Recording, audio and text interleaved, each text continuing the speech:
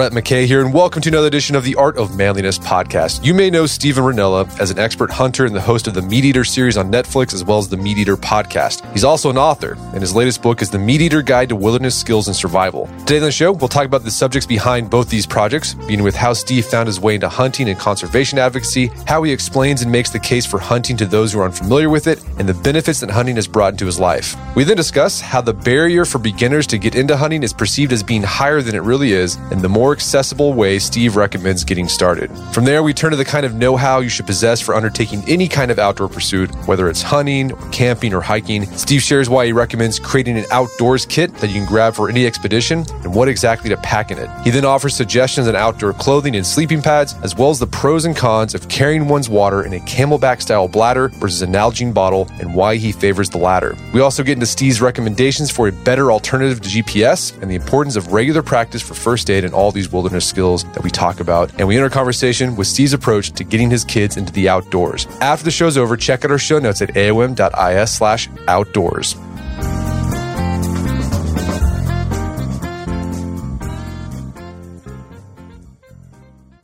All right, Steven Rinella, welcome to the show. Hey, thank you for having me on. I appreciate the chance. So you are the host of Meat Eater on Netflix, the Meat Eater podcast, the author of several books. You got a new one out, which we're going to talk about today, The Meat Eater Guide to Wilderness Survival. But before we do, let's talk about your background, because you become an advocate for hunting, conservation, being out in the outdoors. How did that get started? Like, when did you start hunting? Have you always been hunting since you were, knee-high to a grasshopper?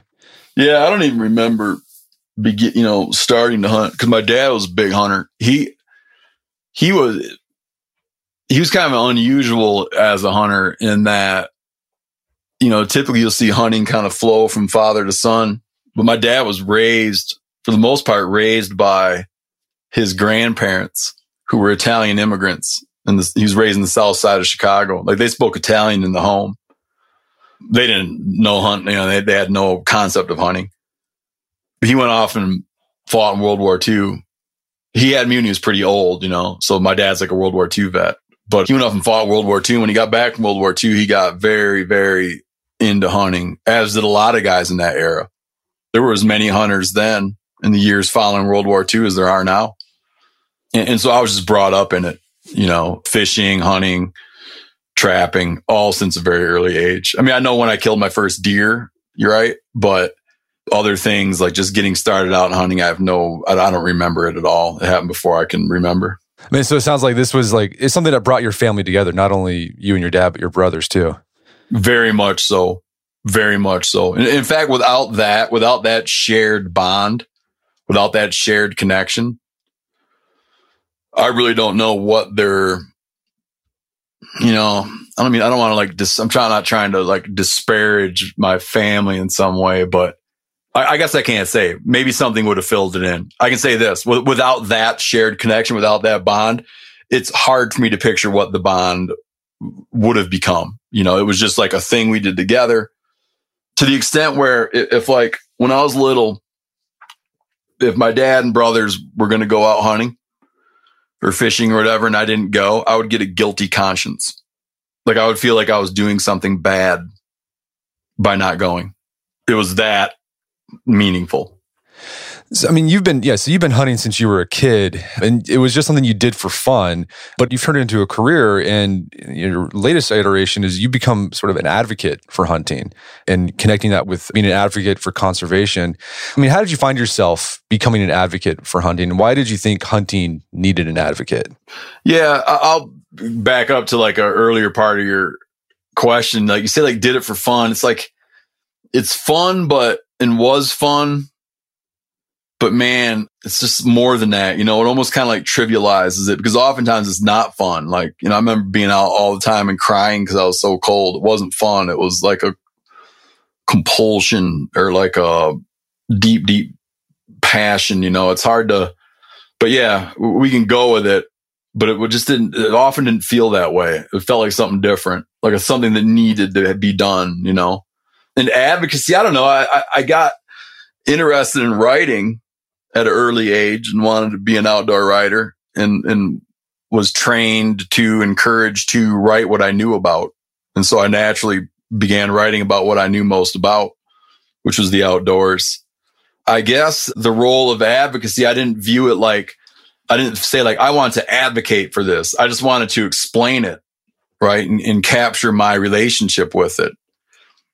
I think that it wound up being that my explanation was perhaps compelling to people and it served the purpose of advocacy, but it wasn't intended to be advocacy. Like I never felt like I had a sort of cross to bear, right? By going out and advocating for something. It wasn't that. It was just like explaining my world, right? And in explaining my world, it served the purpose of advocacy, though that was not my intention. So why do you feel you need to explain it? Is it because, hunting's less common today? I mean, there's 11 million hunters today. That's a lot. It seems like a lot, but that as many as we had in the 1950s. But the population's bigger today, so hunting's less common. I think that the percentage of population part winds up making it seem scarce, right? But I got a friend, Pat, he's a writer, Pat Durkin. I've quoted him on this 100 times. Pat Durkin once said, like, of his area in Wisconsin, where he's from, Wisconsin, he said, you either are a deer hunter or you sleep with one. So I think that there are like communities, where it's just like there's communities where it's a real part of life. Every household, like when I was growing up, virtually every household had a hunter in it in my area. So I never had there was no perception in my mind of scarcity, it just, cause you don't grow up that way. Like if you grew up in a city, you might think, Jesus, there's no hunters around. Right.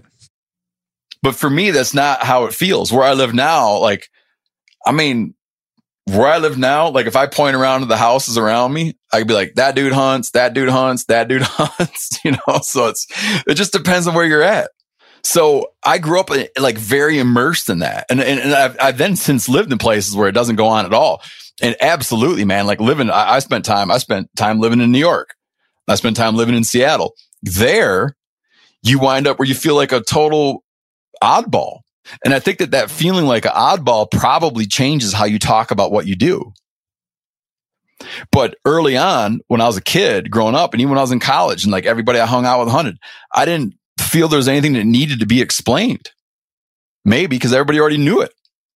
And then you open out to like the broader world and you're like, oh yeah, man, there are places where it's just not. But there are also, you got to understand, like for most people that grew up hunting, like I said, grew up hunting because their dad did, which is pretty typical. That's just kind of how it flows. People that grew up hunting because their dad did, they don't, for the most part, I don't think that they feel misunderstood because it's around them.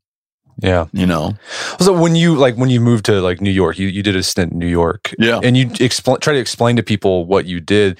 You said you had to change the way you explained. Like, what did you do? Like, how did you explain or try to explain what you did to people? Because you got to back all the way up to step one. I would meet people in New York who were pleasantly surprised to learn that there was a regulatory structure. Pleasantly surprised to learn that there's this system by which you have state wildlife agencies that manage wildlife in the state, and that they have teams of biologists who do population work to find out how many animals are out there, where they live, whether they're increasing or decreasing in number. And they draw up harvest plans to find like what a sustainable harvest would be and how to meet population objectives. And that they have a licensing system where people pay to buy a license, and that money that they paid to buy a license goes to fund the wildlife agency that manages the wildlife, and that they have seasons, meaning set dates at which you can pursue these animals, and bag limits. People who are like, oh, no shit, really? Something that you would take to be that you take to be like, well, why would I ever need to tell you that? Like everybody knows this, but everybody doesn't know that. And so then it's just like explanation. And again, remember I said earlier, the advocacy kind of happens by accident. You're just answering a question. Like, how does it work? Right.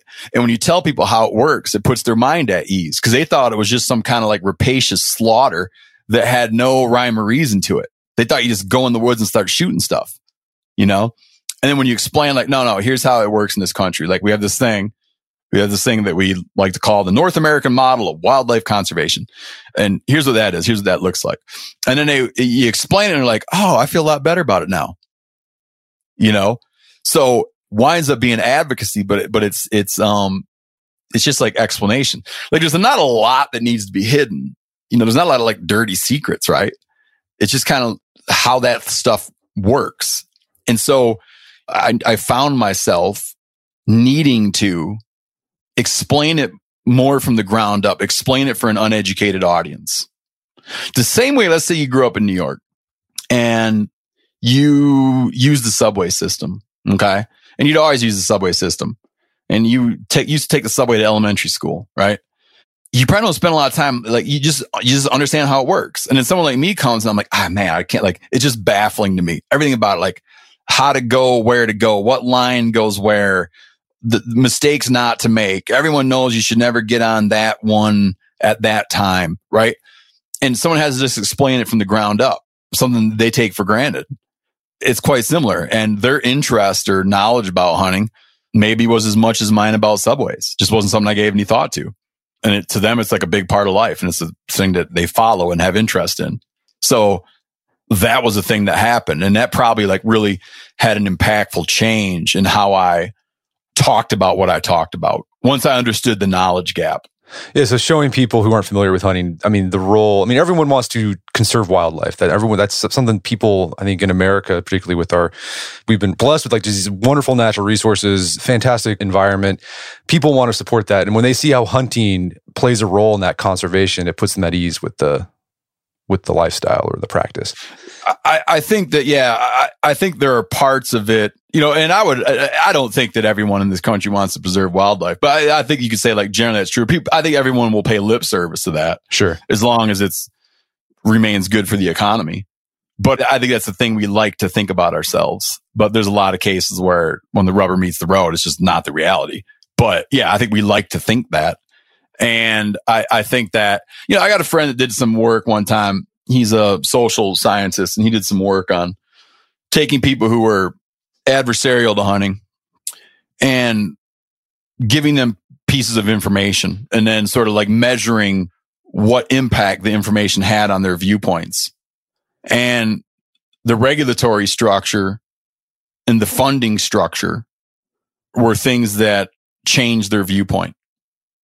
One thing that hunters love to talk about, and it's just kind of silly that we still do it, is hunters love to they love to justify their actions based on this idea that if it wasn't for hunters, we'd be overrun with deer, you know, or we need to keep the populations in check, you know. It's just like a knee-jerk thing that people go to. And it's funny because once you start looking into that, it's just like very complicated, not really that accurate. And when you try that out, when you try that logic out on people who are adversarial to hunting, it doesn't move the needle. Like they don't buy it, right? They don't see that the good thing that hunters do is remove animals in order to balance ecosystems. Like they just don't see it that way. And when you explain that to them, they don't buy it. But do they buy, like, say, if you explain to them the way that wildlife departments are funded in all states, it's through hunting license. Yeah, that winds up being impactful. Yeah. They're like, oh, okay, cool, dig it. And the same way with like rules, like regulatory structures. Like, here's how we run the whole program. So like, oh, I got it. I can see that. You know, but you go like, if we didn't kill all these deer, you wouldn't be able to leave your house. We'd be so overrun with deer. It'd be that doesn't mayhem, right? That doesn't land. I don't know about that. That doesn't land. Well, so besides the role hunting can play in conservation and wildlife management, game management, I mean, you also talk a lot about the benefits that hunting can bring people personally. And you talk about this in your work too, like what hunting has done for you. I mean, you mentioned it earlier, it was something that connected you and your family. But beyond that, like what else do you think hunting can do for people? Like, why do people go and hunt? Like, what is it, I don't know, individual level, what draws people to hunt? I never ever prescribe hunting. Like, I would never say to somebody, I'd never say like, hey man, you know, I know you don't think you need to go and I know you think that you don't want to go, but what you need to do is go hunting. Like I never say that to anybody. I think it's like, if you're compelled to do it, right? And it's the thing you want to go do and want to go try, knock yourself out. But I would never go to someone and say like, you might not realize, like the same way, you know, you could have some guy like, you know, total lazy ass, out of shape, eats junk food all day long, right? And you'd say, man, you know what you need to do, dude? You need to start exercising and you need to clean your diet up, right? I would go and like offer that to somebody if I felt that they needed it. I never go to people and be like, what you need to do is go kill a deer. What I do is I like, explain what it's brought to me and like what my experience has been and what the experience of others has been. But I don't think it's the kind of thing where you would come and tell someone that they ought to go do it. What it's brought to me is like, I just, for me personally, I like to have a very intimate, hands-on relationship with nature. And my, like a through line in my life has been that interaction with nature. It's how I like to eat. It's how I like to spend my time. It's how I like to raise my kids. Like I see a tremendous amount of value in it. There's a reality to it, right? There's a pragmatism to it. I like being self-sufficient. There's very little in life that we kind of like take charge of anymore. There's a thing I've brought up a handful of times to people would be, we live in a very specialized society now, right? Like you don't process your own raw sewage. Most people don't fix their own car. Fewer and fewer people change their oil. You probably didn't build your house. I know there's many, many exceptions, but generally you didn't build your own house. Like we farm out, we like hand out all of our obligations to other people. And then we focus on some little subset of activities. And it makes this whole like society and civilization work. The thing about hunting is it gives you a really intimate control over something, which is food, where you actually can have the experience of like running A to Z on a process. And I think that there's a lot of value in that, like in seeing something through from start to finish. And that's the thing I like about it, and like, there's nothing more sort of elemental than food, right? That's why I like to grow food in the garden and I like to hunt for food and fish for food. It's just one of those areas where I'm like, you know what? Like I'll take this one over. Like I'll handle this one from the ground up. And that brings a real sense of purpose. And every time I sit down, I'm to eat with my family and eat with my kids and we're eating game, there's like a real sense of value there. There's a relationship with what's on the plate that I simply don't feel when I go to a restaurant or when I eat grocery store meat. That's where the value is for me. And when you talk to other hunters, is that kind of the same thing you found across the board, or people hunt for different reasons? Camaraderie is huge. A lot of people, they don't admit it, but bragging rights is big. Like they find a world in which they can find approval. I know a lot of guys that like, they're very wasteful of game, and they'd be more wasteful if they could get away with it. Right. But more and more it's becoming like socially, it's becoming untenable to be a game waster. But there are a lot of game wasters out there. There's a lot of people that hunt, man, that they'll tell you, oh yeah, I hunt for the meat, but they don't. They just really don't. It's kind of it's like a thing they give it lip service. They lie about it. And then there's people that I'm familiar with that they hunt for social approval. Like they value the opinions of other hunters and they enjoy hunting. They think it's fun, but kind of like a motivating factor is whatever whatever pushes a person to get a convertible Corvette and have people see them in it. Like they want to be perceived a way, and that's a thing too. But that's true of every pursuit. Every discipline, you have that. But the people that I, choose to spend my time with all have a deep, deep reverence for the food and a reverence for the skill set. It's good. It feels good to be good at something, especially when something that you can never master it. I don't care how long you do it. You just wind up learning things that you don't. You just learn where your gaps are the more you do it. There's no end.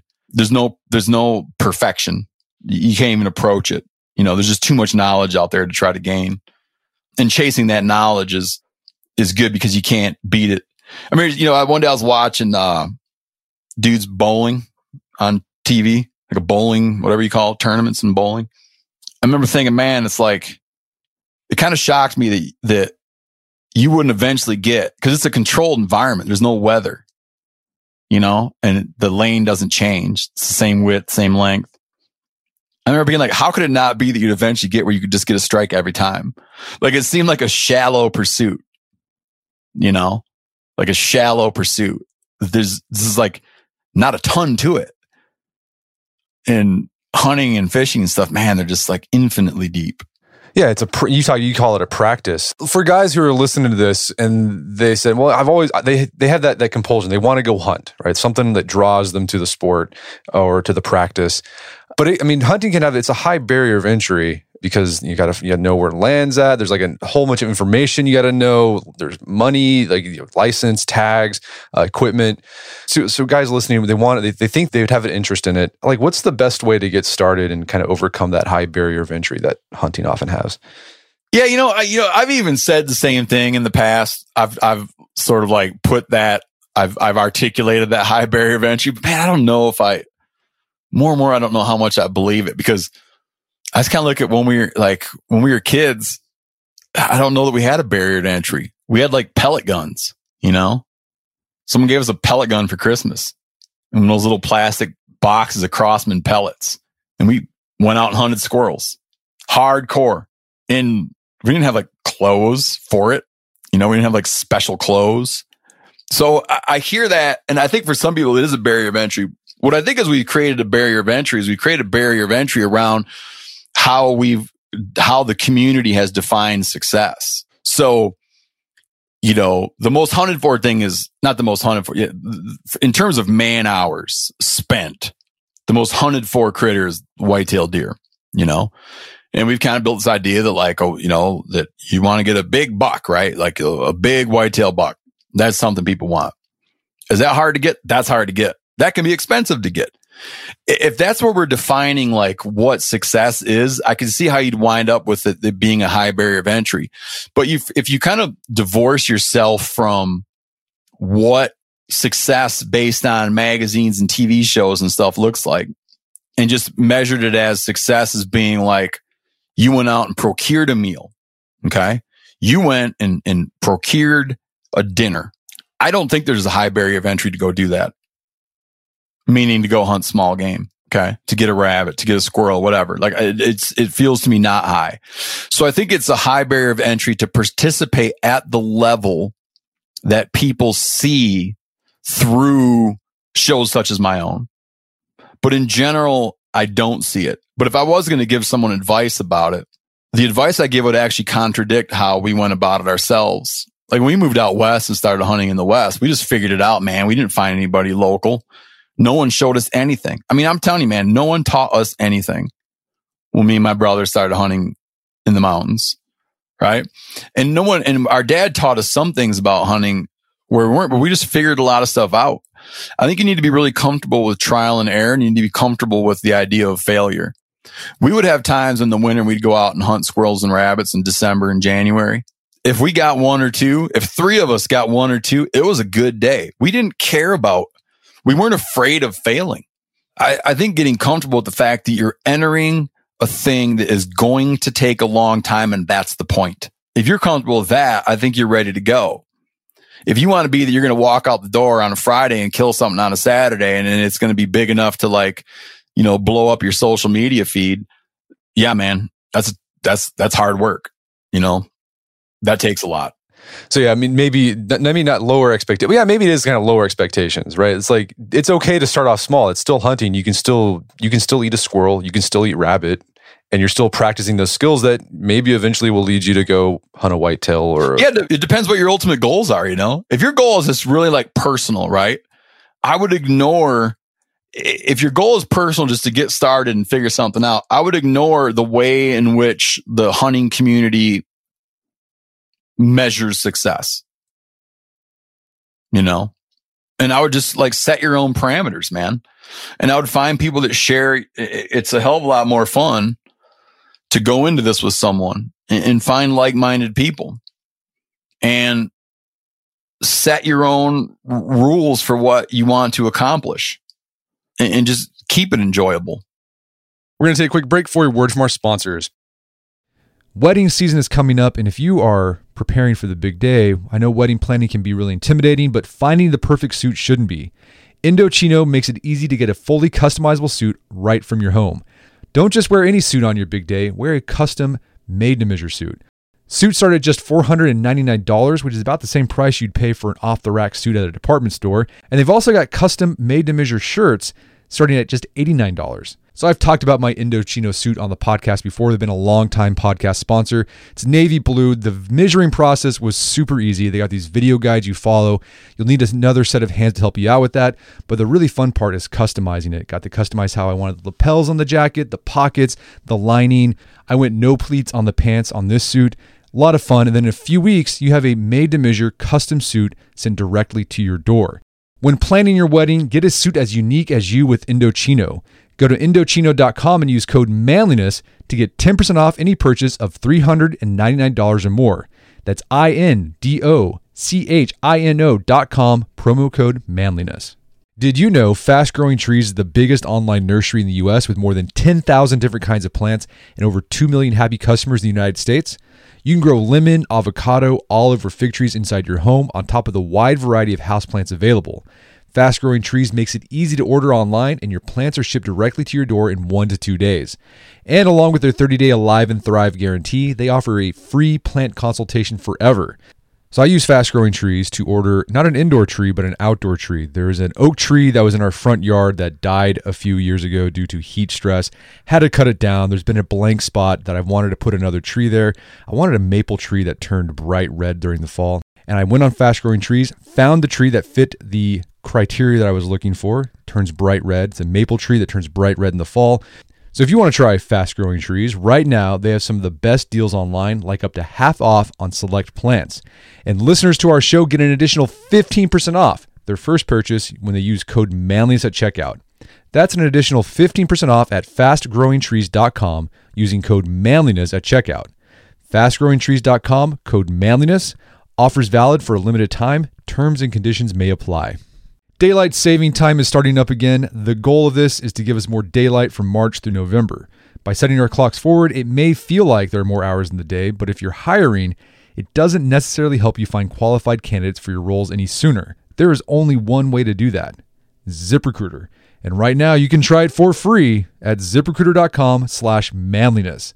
ZipRecruiter works around the clock to help you find qualified candidates. Once you post your job on ZipRecruiter, they send it to 100 plus job sites so you can reach more of the right people.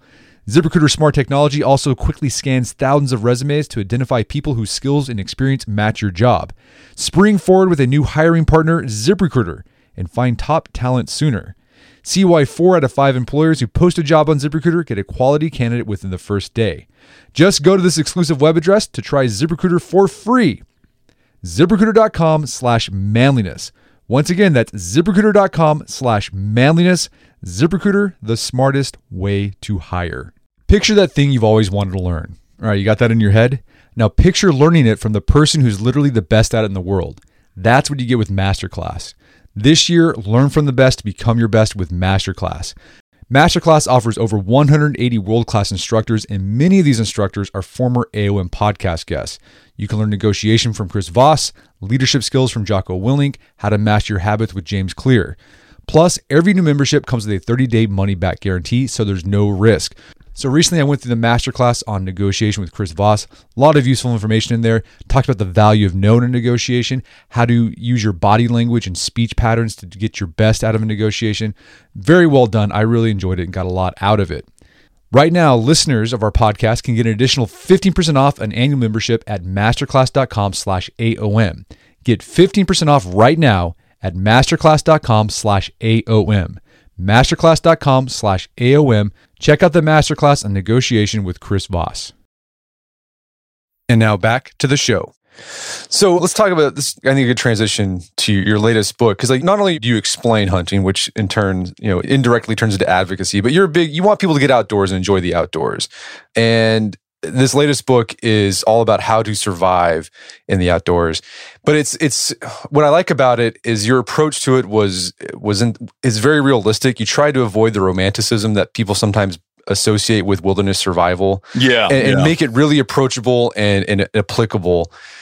So when you first started conceiving this book, what sort of myths of wilderness survival were you hoping to debunk or avoid with your guide to being in the outdoors? Oh yeah, I just got a little bit, to be honest with me, I got a little played out with sort of the fantasy aspect of survival, with like reality shows and this kind of idea that you're going to be, stranded on a deserted island with nothing but a giant Bowie knife. And I just wasn't really interested in that, but I was very interested in wilderness skills. The book's called like The Meat Eater Guide to Wilderness Skills and Survival, and wilderness skills is first for a reason. In doing the book, it's like me and the folks I work with, we have many, many, many decades worth of experience of like being productive outdoors. Okay. So in doing the book, I wanted to make like a very good manual, a big information dump for people who don't try to run away from the woods. It's not like, oh, you're stuck in this dangerous place and you need to get out of here in a hurry, but rather people that run toward the woods, that run toward wilderness. A manual and guidebook for them to like be effective and be safe and develop a good sort of cockiness when they're outdoors. We go like, doing a TV show as a reporter and writer. Like I spend a lot of time going into the wilderness, going into the mountains, going into the woods, the swamps, whatever, with an objective in mind. Like there's a thing I'm trying to do, whether I'm going there because I'm trying to like take my kids out hunting, whether we're going there because we're making a show, like we're going out to do something, to experience something or see something. How do you do that effectively and avoid trouble? So in survival, I mean, it's not just like, what do you do when the chips are down and everything's gone bad, but how do you just like conduct yourself? Meaning, what is the mindset that expert outdoorsmen have? What is the skill set they have? And what's the toolkit they carry? And all the chapters, you can kind of get a sense for the book if you pay attention to how the chapters in the book flow. Where if you take the water chapter, for instance, all the chapters flow like best case scenario to worst case scenario, right? So the water chapter begins like car camp and how much water do you bring? How do you transport it? How do you bring it? How do you treat it for long-term storage? What do you intake every day? What do you need for cooking? What do you need for cleaning, right? Just how much water and how to move it. And then it kind of flows through this idea of, okay, you're using locally sourced water. And you have surface water available to you. What are the tools and methods you use to make that water safe? The worst case being all the way down to there's no surface water. You have no way to treat water. You don't have any way to transport water. Now what? Right? The food chapter begins with like how much food to pack calorie wise. Like what are good packing lists for an overnight trip, week-long trip? Here's a packing list of food. And it ends with cannibalism. Kind of a tongue in cheek, like somewhat of a joke, but it ends in cannibalism. So we've gone from best case to worst case. And it flows like that. And I think it flows like that because people that are outdoor practitioners usually are coming in under best case scenarios. We stop by REI and pick some stuff up. We go to Sportsman's Warehouse and pick some stuff up. Trouble comes later, It doesn't necessarily spring out of nowhere. It's usually because we've made some bad decisions along the way.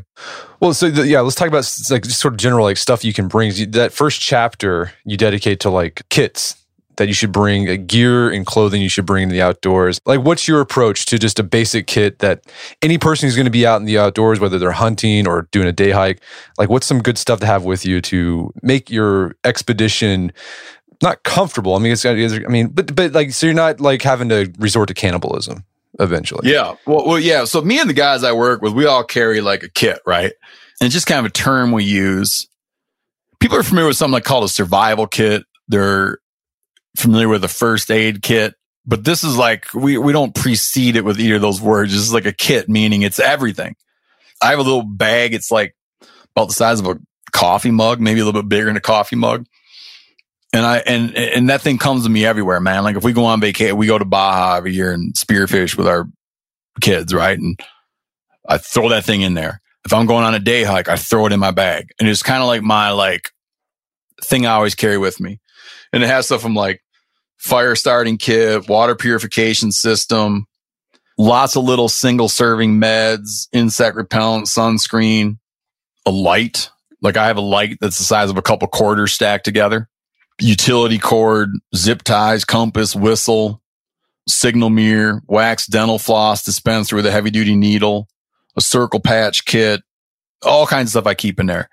And then depending on where I'm going, I have other envelopes I add to it. So in my gear, like I have this drawer, right? I keep my kit in there and I also keep all these sort of like auxiliary envelopes. And if I'm going to a place, like let's say it's Southeast Alaska, where it's just like everything's soaking wet, it's impossible to start a fire. I have like a extra fire thing. I have an extra med thing.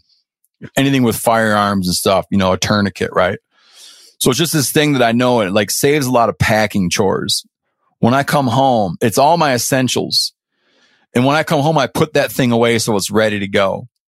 And it really reduces my packing list, because my packing list is grab that bag and I know what's in that bag. And I don't let that bag get depleted. And it makes it be that it eliminates a lot of that. Oh no, I forgot my light.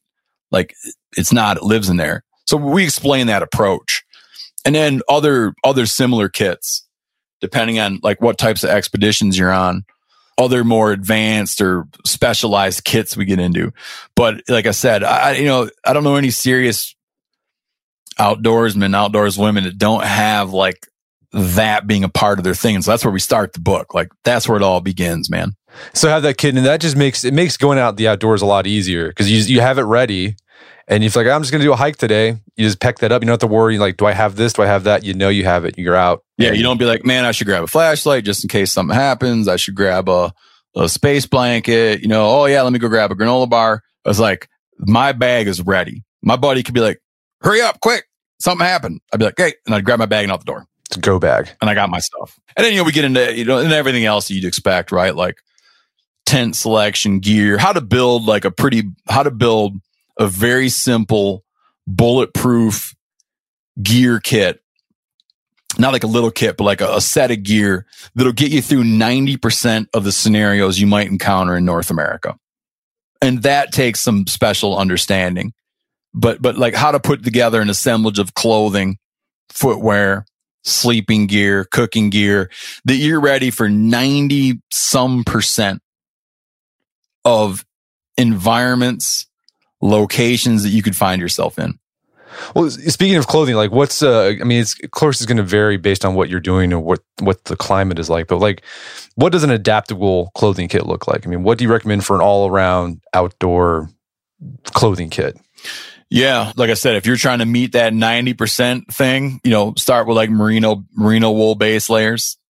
I like merino locks. It doesn't smell. I don't know if you remember, Capilene, right? It just reeks so bad. It reeks so bad you can't even get the BO out of it when you wash it. So like the way merino just stays so comfortable, still keeps some insulating qualities when it's wet, doesn't start to smell. So starting with merino, then like a good wool or synthetic field pant, then some kind of bulletproof shell pant, like a rain pant. And if you add a very thin, lightweight down pant that you can wear under that shell, which converts it into a snow pant, there you've got, granted, it's 4 layers, but like on your legs, you got a merino base layer, a pair of field pants, a pair of puffy pants, synthetic preferably, in a shell. There you are, like, like again, 90% of the scenarios you could possibly find 95% of the scenarios you'd ever find yourself in this continent, you're comfortable. It's just a great system. And then likewise, a similar thinking on tops. And then you get into other camp gear, like a tent selection, sleeping pad selection, sleeping bag selection, where you're just ready to go, man. I have kind of my main thing, and there's a tote in my garage. I keep everything really organized. But my sort of like main stuff like this just lives there, because I know when I pack, I start with that box. I might need to grab a couple other things to specialize, and we cover like, desert conditions, deep winter snow conditions, like things you'd add on, but starts out with this like basic system, which is pretty easy to accumulate. And it just makes it that you're ready to roll. You're always going to be comfortable. You're always going to go in feeling ready to go, feeling prepared. What's your recommendation on sleeping pads? Because I've been like experimenting with this. I've tried the foam pads. I tried the air mattress, like for backpacking. And last time I used the air mattress, like it like sprung a leak at like 1:00 in the morning, and I found myself just cold and on the ground.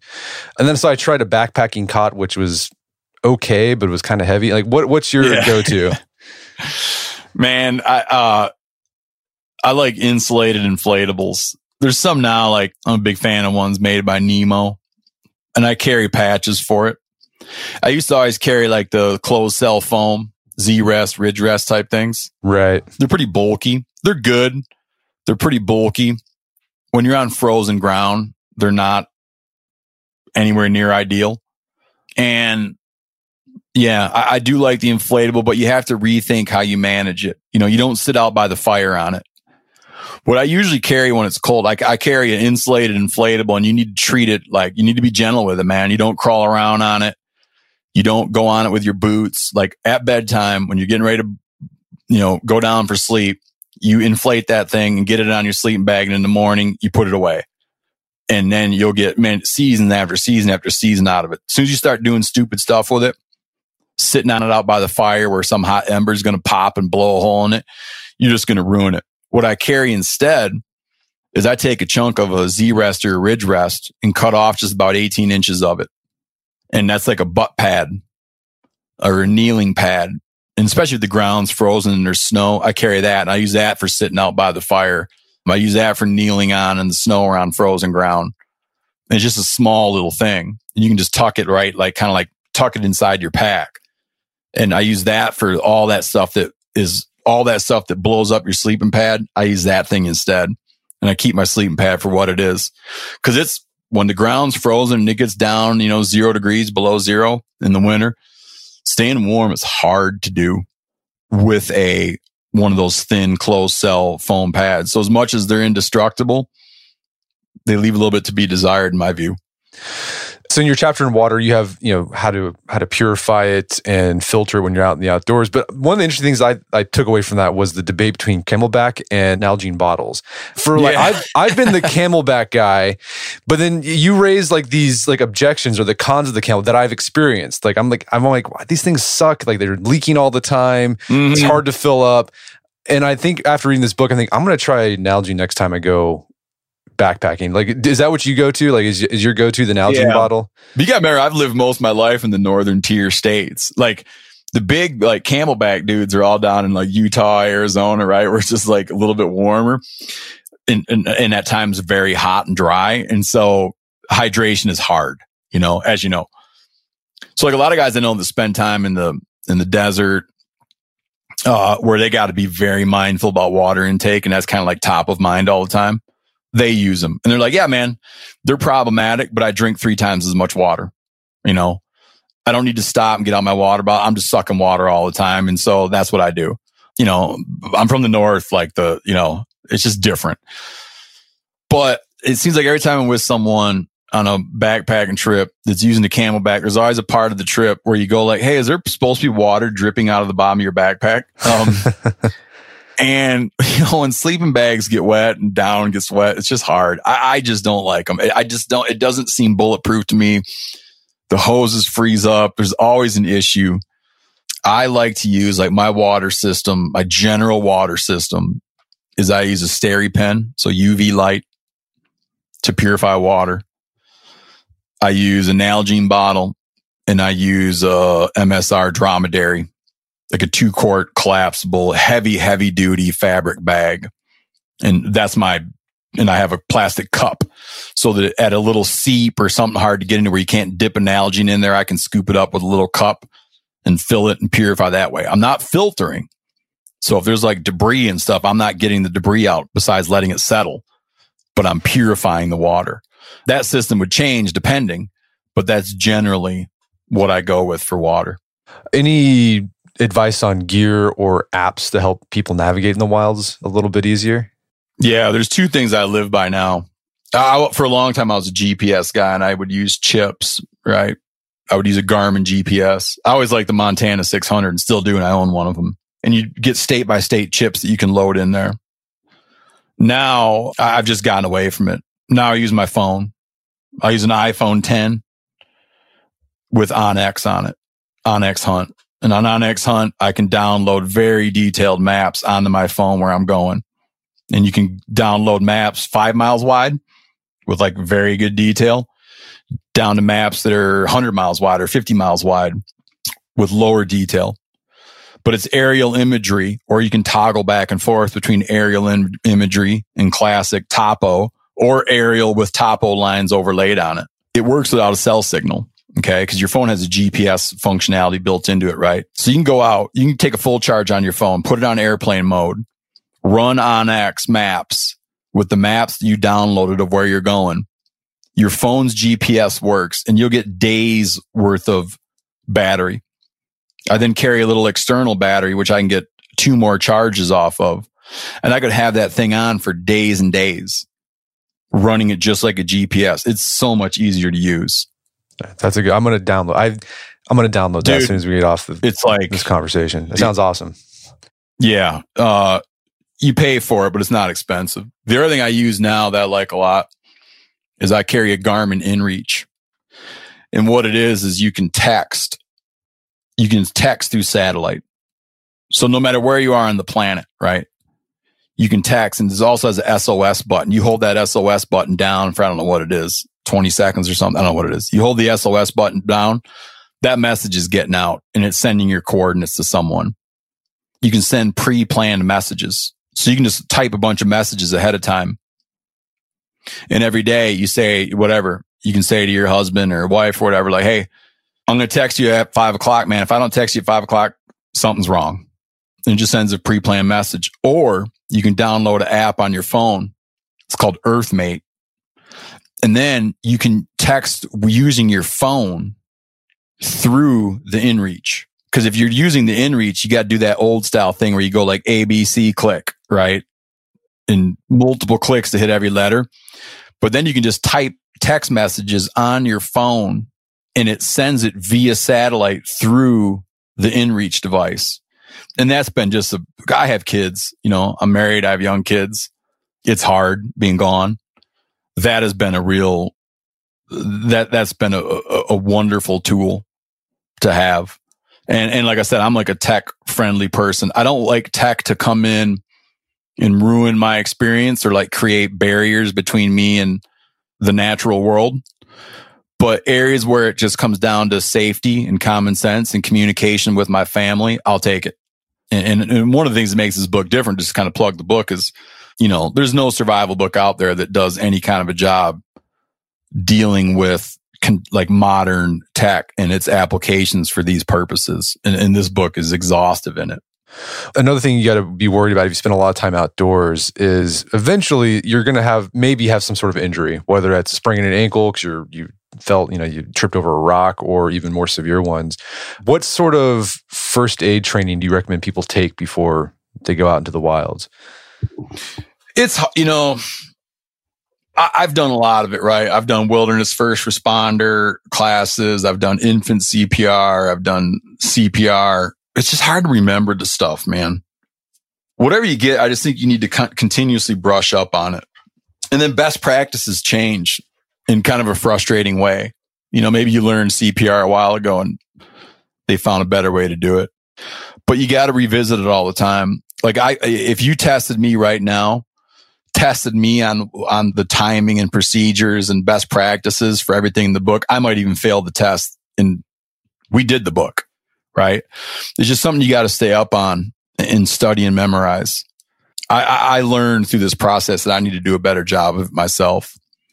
Even like the importance of carrying a tourniquet, like where to apply the things. You just got to skim through and refresh your memory. It's hard to memorize all that.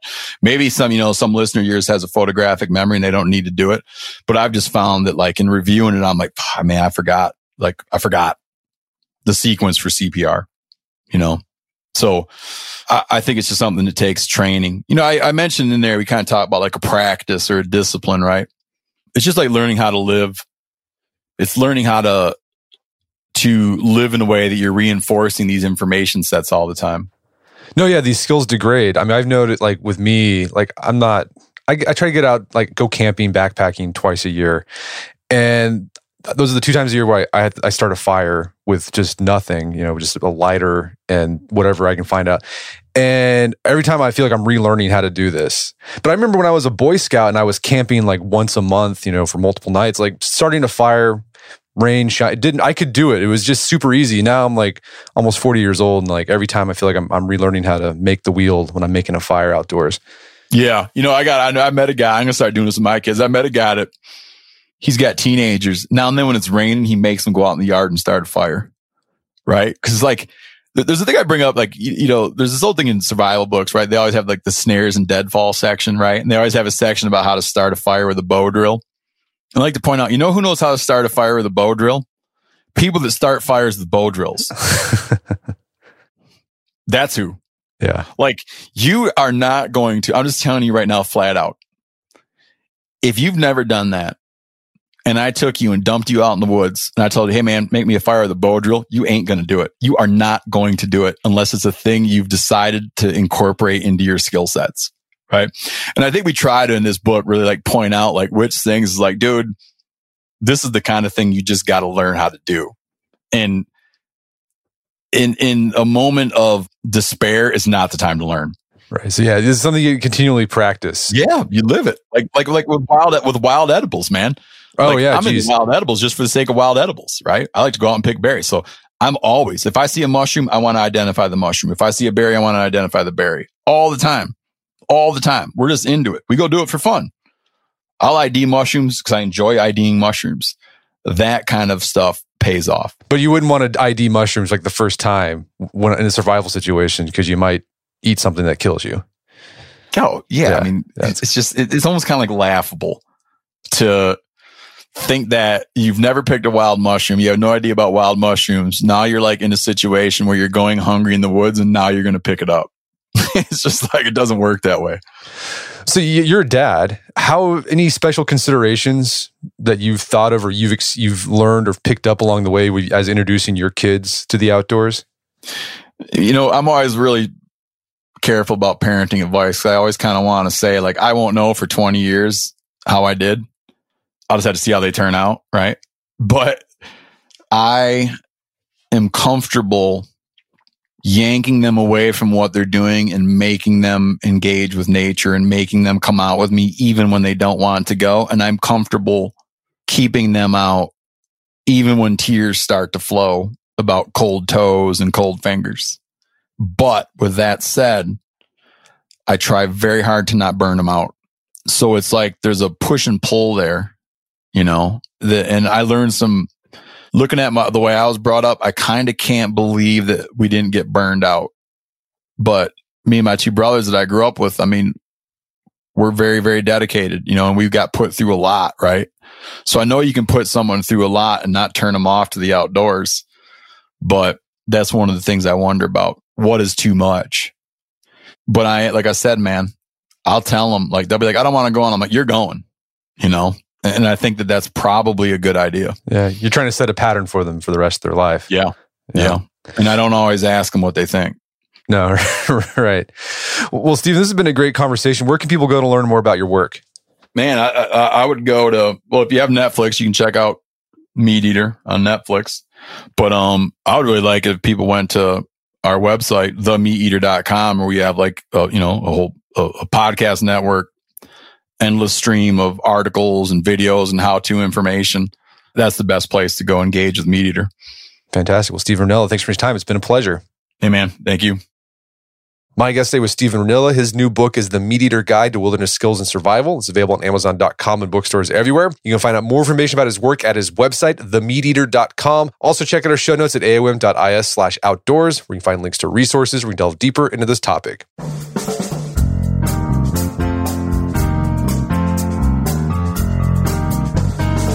Well, that wraps up another edition of the AOM podcast. Check out our website at artofmanliness.com, where you can find our podcast archive, as well as thousands of articles written over the years. And if you'd like to enjoy ad-free episodes of the AOM podcast, you can do so on Stitcher Premium. Head over to StitcherPremium.com, sign up, use code manliness at checkout for a free month trial. Once you're signed up, download the Stitcher app on Android or iOS, and you can start enjoying ad-free episodes of the AOM podcast. And if you haven't done so already, I'd appreciate it if you take 1 minute to give us a review on Apple Podcasts or Stitcher. It helps out a lot. And if you've done that already, thank you. Please consider sharing the show with a friend or family member who you would think would get something out of it. As always, thank you for the continued support. Until next time, it's Brett McKay reminding you not only to listen to the AOM podcast, but put what you've heard into action.